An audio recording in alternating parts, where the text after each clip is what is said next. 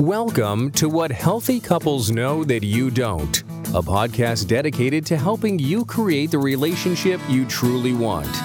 And now, here's your host, licensed psychotherapist, Rhoda Mills Summer. And the episode is on dating with the expert Dr. Solomon. She is a licensed psychologist and teaches at Northwestern.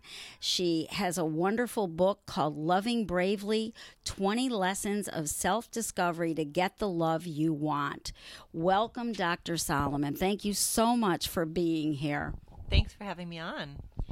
Dating can be very discouraging. Many of my clients have to take periodic breaks because it's so hard to keep at it. What suggestions do you have for my audience that might lighten their burden? It's really understandable that dating can feel like a grind. I think that in part that's amplified right now by the use of technology. With dating apps, if we want to, we could go on 4, 5, 6 dates in a week, right? We can definitely have a kind of quantity and possibility of trying a bunch of different people for first dates that wasn't possible, at least at the same rate, pre-phones and pre-apps. And so one thing I want people to be mindful of is tracking that level of burnout. So I like that you're saying your clients are reporting a sense of burnout and taking a break, because that's exactly what I want people to do. The energy of burnout and the energy of love don't go well together. And so noticing, some signs of burnout would include kind of that sense of dread, getting dressed for a first date, like here we go again, wearing the same outfit, ordering the same beer, asking the same questions. Those kinds of things are signs of burnout, and they're going to worsen burnout. And so the way to remedy that certainly is to pause. But I would be a little bit more nuanced than to just say to stop dating, because perhaps it just is take a pause from online dating, where there is so much added complexity around managing those micro boundaries about when to text and when to call and how many texts. And there's so much strategy and micro communication that can amplify the burnout. So maybe that pause is about kind of returning to some old-fashioned practices, like letting friends and siblings know that you are interested in partnership, and to kind of invite them to set you up if there's somebody interesting in their orbit. Eye contact on the train, whatever, the gym, all these sort of more natural, organic ways. So I think we can pause online dating without saying I'm completely unavailable, not, on the market, which there may also be times when somebody does want to opt for totally being off the market. But I just want to kind of invite a little bit of nuance in that. And not get cynical in the process. Everyone wants connection, chemistry, and love. What makes it so hard to find? What do dating people do to get in their own way that makes dating harder? So I think that a common thing that gets in dating people's way is super duper understandable given our cultural moment and given the use of technology, which is, I think there can be an attitude of I'm going to sit here behind my screen and swipe until somebody interesting comes into my orbit. So it's very much like I'm going to stay passive and bring you to me. And if that kind of consumer mentality, which P.S., even those of us who aren't in the dating world can fall prey to a consumer mentality, because we live in a world that is so transactional, so kind of consumer oriented, that I think we bring a consumer mentality, a sort of like, what have you done for me lately attitude, to a number of parts of our lives. So it's not just this is something unique to daters. But the risk there is, if that's my attitude and my approach, then when I show up for a first date, I may carry that in and kind of keep myself a bit walled off and wait for you to impress me. And that kind of mindset of, are you going to impress me or are you not going to impress me, really blocks chemistry. If we think about flipping it the other way around, that also creates a block in chemistry, meaning that if I sit down face to face from you and all I can focus on is wondering and obsessing and ruminating on whether or not you are impressed with me, that similarly blocks chemistry between us as well, because now I'm really disempowered, right? And I'm not even coding my own experience of how I'm feeling in this space with you. All I'm coding is changes in your face and body posture in response to me. And that's also blocking chemistry. So I think that we set ourselves up for chemistry, for being open to chemistry, by grounding ourselves on the way in. So whatever the rituals are that help us feel present, energized, curious, open-hearted, and bring that energy into the date with us. And remember that chemistry is about creating something in the space between two people. It's not all my job, and it's not all your job. It's a we project from the very, very, very get-go. And P.S., that carries into marriage, a long-term partnership of any kind. It needs to always be, me plus you. Absolutely. An article in the New York Times Magazine on March 17th this year discussed the show Dating Around, which I'm aware you haven't seen. The show suggests on some level that daters are interchangeable. The topics are even the same: past relationships, kids, priorities. Dating becomes rote and hard. What is it that you would suggest to people that dating people might do differently to spice things up?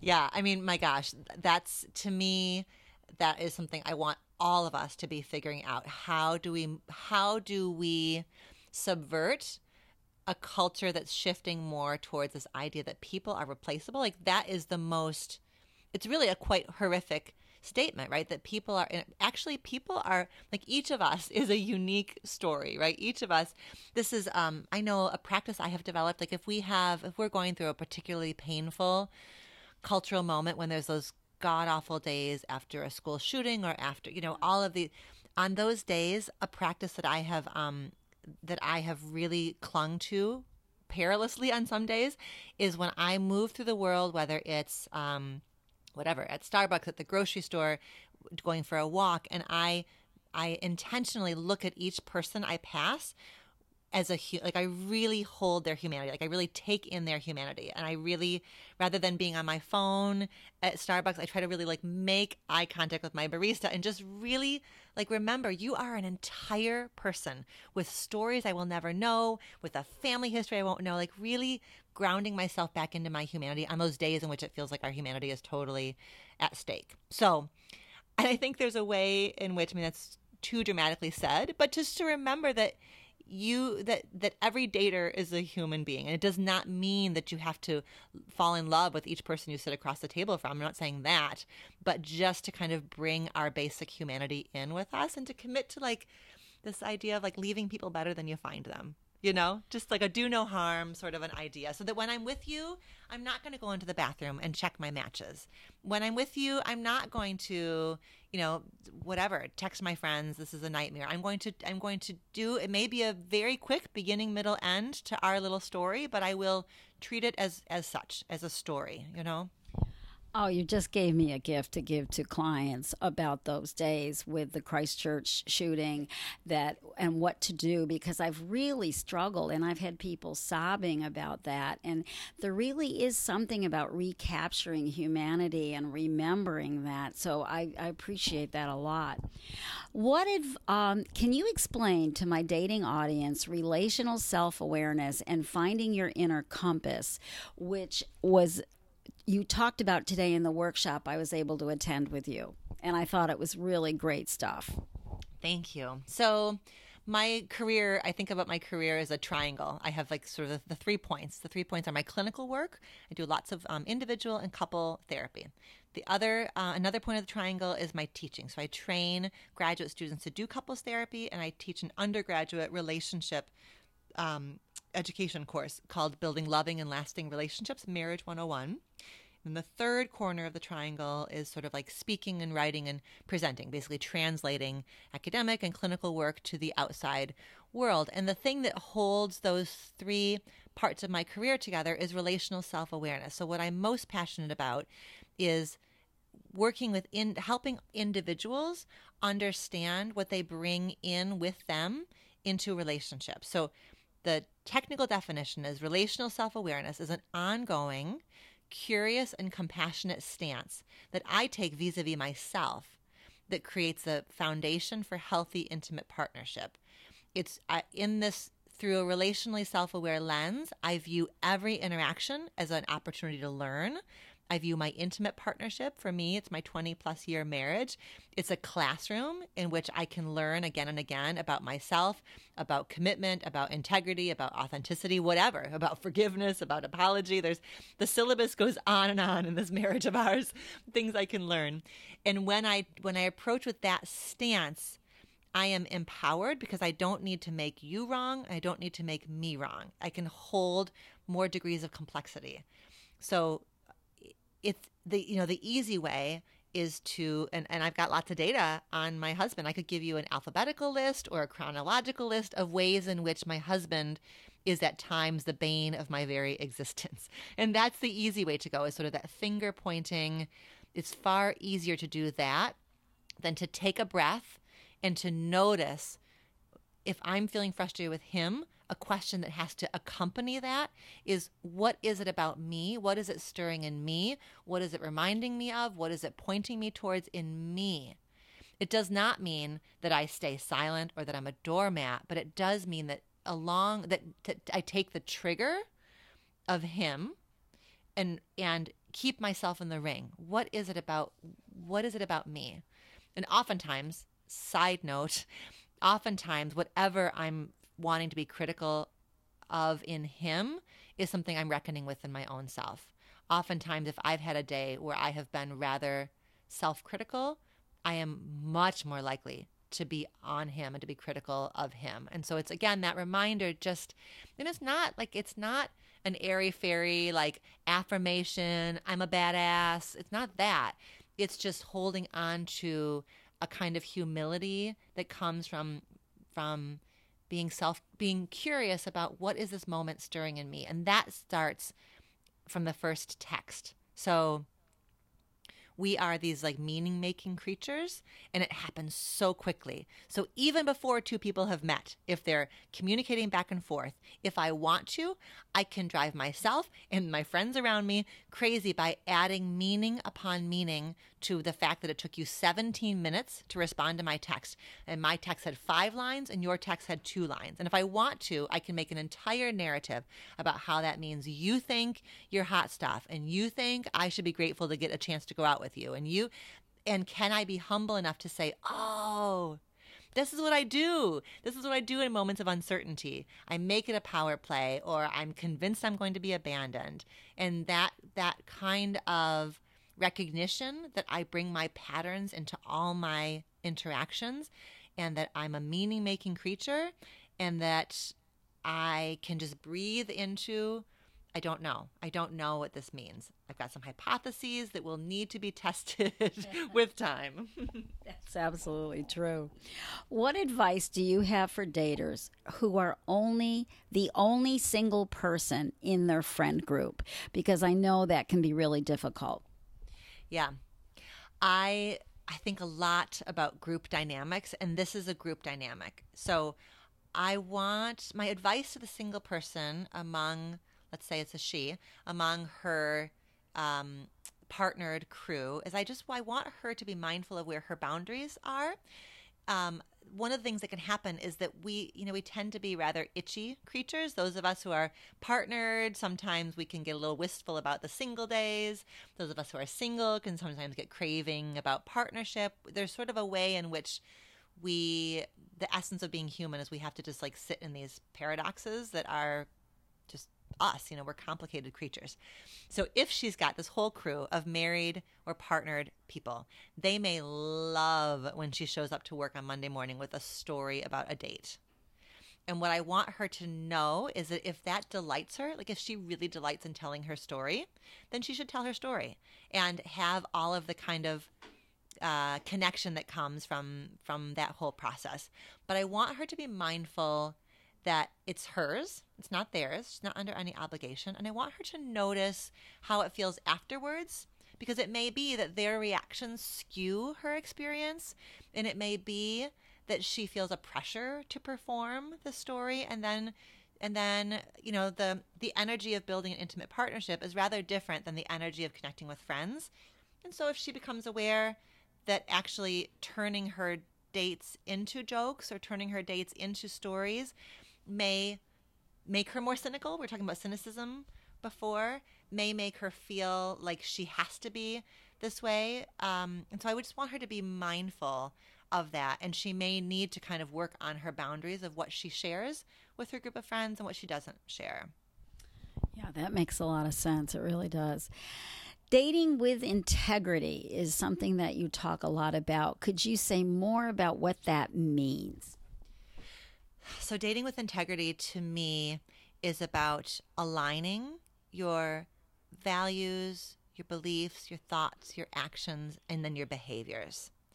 And so sometimes the relational self-awareness work is understanding what your values are, especially for those of us, when we think about development. 18 to 25 years of life is when we do what we call differentiation, differentiating from our family, figuring out who am I versus who is my family. Our values, we are given oftentimes either explicitly or implicitly a set of values from our family, from our religious institutions, from our schools.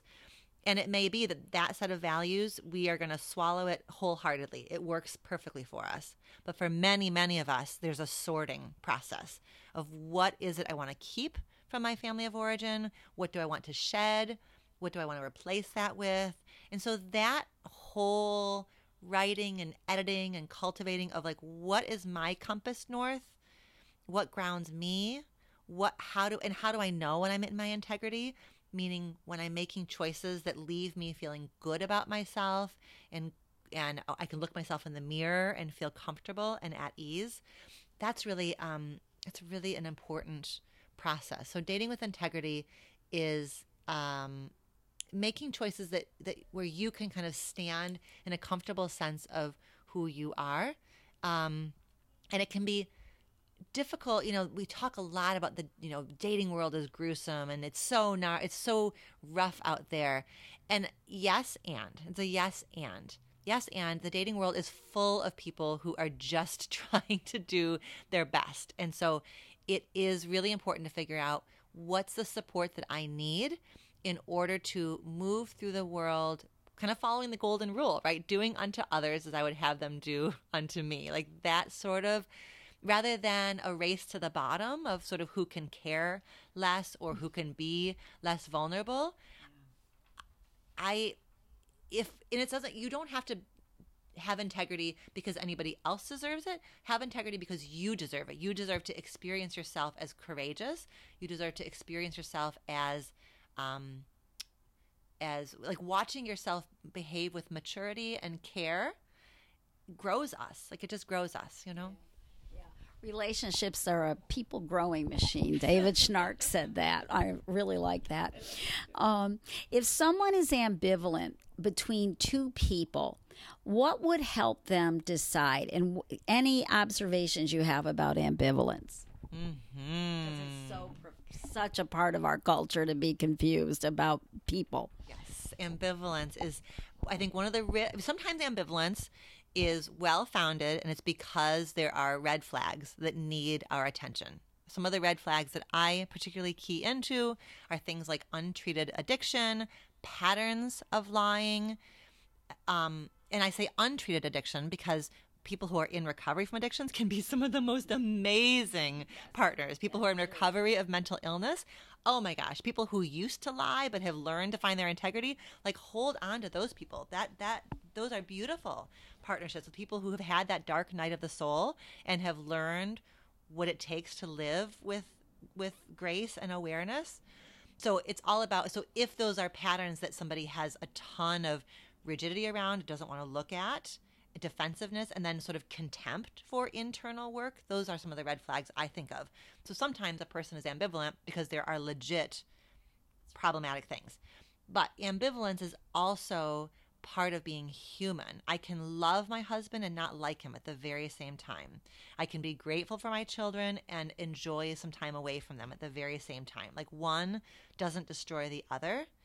So part of part of the lesson of ambivalence is that it invites us to hold it, to hold ambivalence, to be resilient in the face of ambivalence, and to not necessarily, I think the risk of feeling ambivalent, like, I don't know if I want to get to know this person better, I don't know if they're quote unquote right for me. The risk is that you take that ambivalence and attach to it a story that sounds like this: my ambivalence means that they aren't right for me. Because when you know, you know. Well, I think some of us know when we know, but some of us need to obsess and ruminate and make charts and graphs. And that's so that's what I would want to say about that. That's great.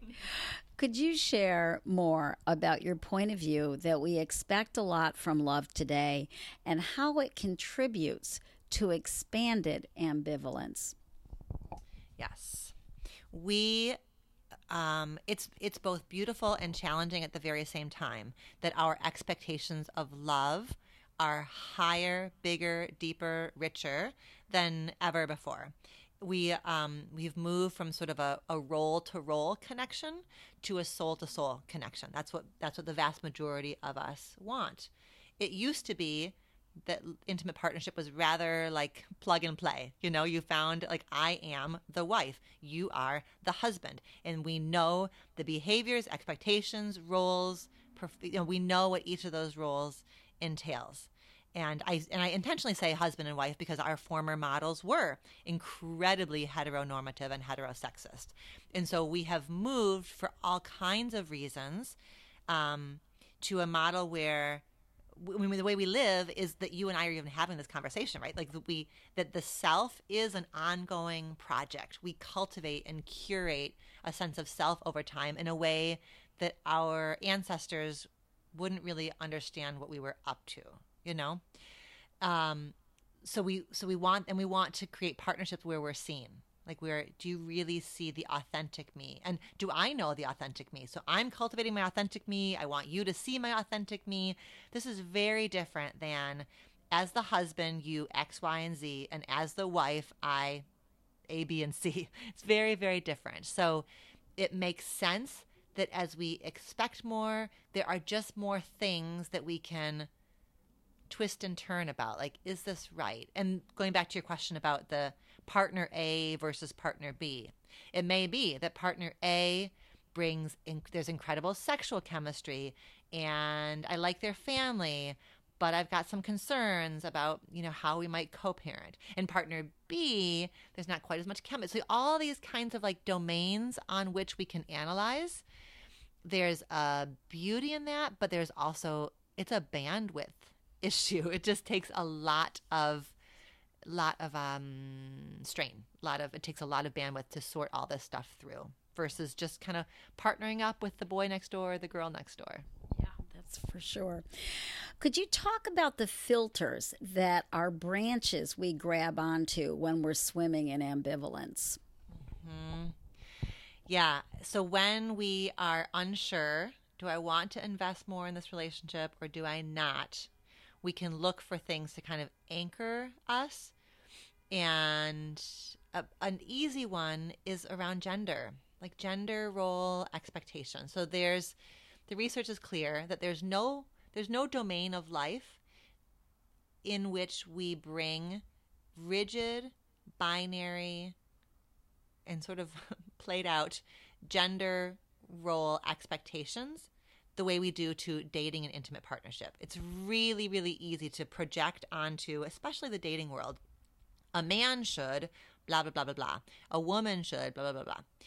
And by the way, I'm saying it in heterosexual terms because it is so binary and it's so rigid, but it also, because of its prevalence and its stuckness, it gets sort of transposed many times into the LGBTQ plus community as well, in terms of this one should lead and this one should follow. This one should pay and this one shouldn't pay.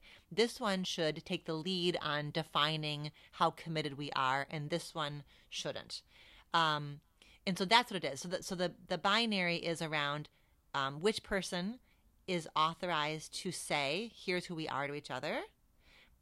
Which person is allowed to initiate whatever, a kiss, sex, commitment. And when it's a heterosexual couple, it's really easy to heap one role onto the male body and one role onto the female body. And so sometimes we will confuse, well, they are not, the filter becomes, they don't fit my definition of what a man should be. And so that makes part of a rule out. I tell this story in my, I was just going to say, because they won't pick up the check is the big one that I've heard a lot from people on a first date. Because they won't pick up the check because they didn't hold the door open for me. And maybe that really, really does truly mean this would be an awful person to bring into your life. But maybe it means that there's a difference between you guys at this moment in time around how you carry that gender narrative. And maybe it doesn't mean more than that. And maybe it means that this is an invitation for you to step into voice and say, actually, I'm not comfortable splitting the check. I have a more traditional gendered model than you do potentially. And my expectation is that whatever it is, to just put that on the table. Yes, own it. And my last question, would you suggest a couple of self-aware dating strategies so that people can learn a little more about how to check in with themselves? Yes, I've been collecting these self-aware dating tips because I think they're important. So the big one that I think is really, really important is to put your swiping on stimulus control, which means using your apps like almost like creating a ritual around when you do it. So I think it's because our phones are always in our hands or accessible to us, we could possibly be swiping in line at Trader Joe's, while we're walking from work to our car. We could be swiping then. I would invite or challenge those who are dating to create a little bit more ritual around it, because what we are doing, even if we're only swiping for casual, no strings attached sex, we're still diving into this ancient, sacred, powerful, potent alchemy of sex and like chemistry and potentially love and commitment and partnership. So it's some big stuff that we're tapping into, and it warrants, I think, a kind of reverence. And so I would invite people to consider, it's whatever. I swipe at 7 p.m. after dinner, with a glass of wine on my porch, whatever the ritual looks like for you. So there's a kind of like intentionality to it. That's a big one. Another one is to do a little like before, during, after a first date. Like notice how you feel before, notice how you feel during, and then how you feel after. And to kind of come home and savor and integrate the experience a bit before you share it with your tribe. Because your tribe doesn't listen with neutral ears, and their voices may become louder than your own voice. I think especially those of us who are socialized as women, we're used to kind of listening ourselves and each other into voice and into clarity. And sometimes it can be really helpful to kind of figure out how I feel first before I start to talk to you about what happened. Yeah, I think that's a great point. People really do they get contaminated by other people's voices. Thank you so much for being on my show today, Dr. Solomon. And please go out, get her book, Loving Bravely. It's really very, very helpful. And thanks for listening today. Thank you for listening to What Healthy Couples Know That You Don't. If you have enjoyed the show, please leave a rating and review on iTunes and help get the word out. To learn more or connect with Rhoda, visit therapyideas.net.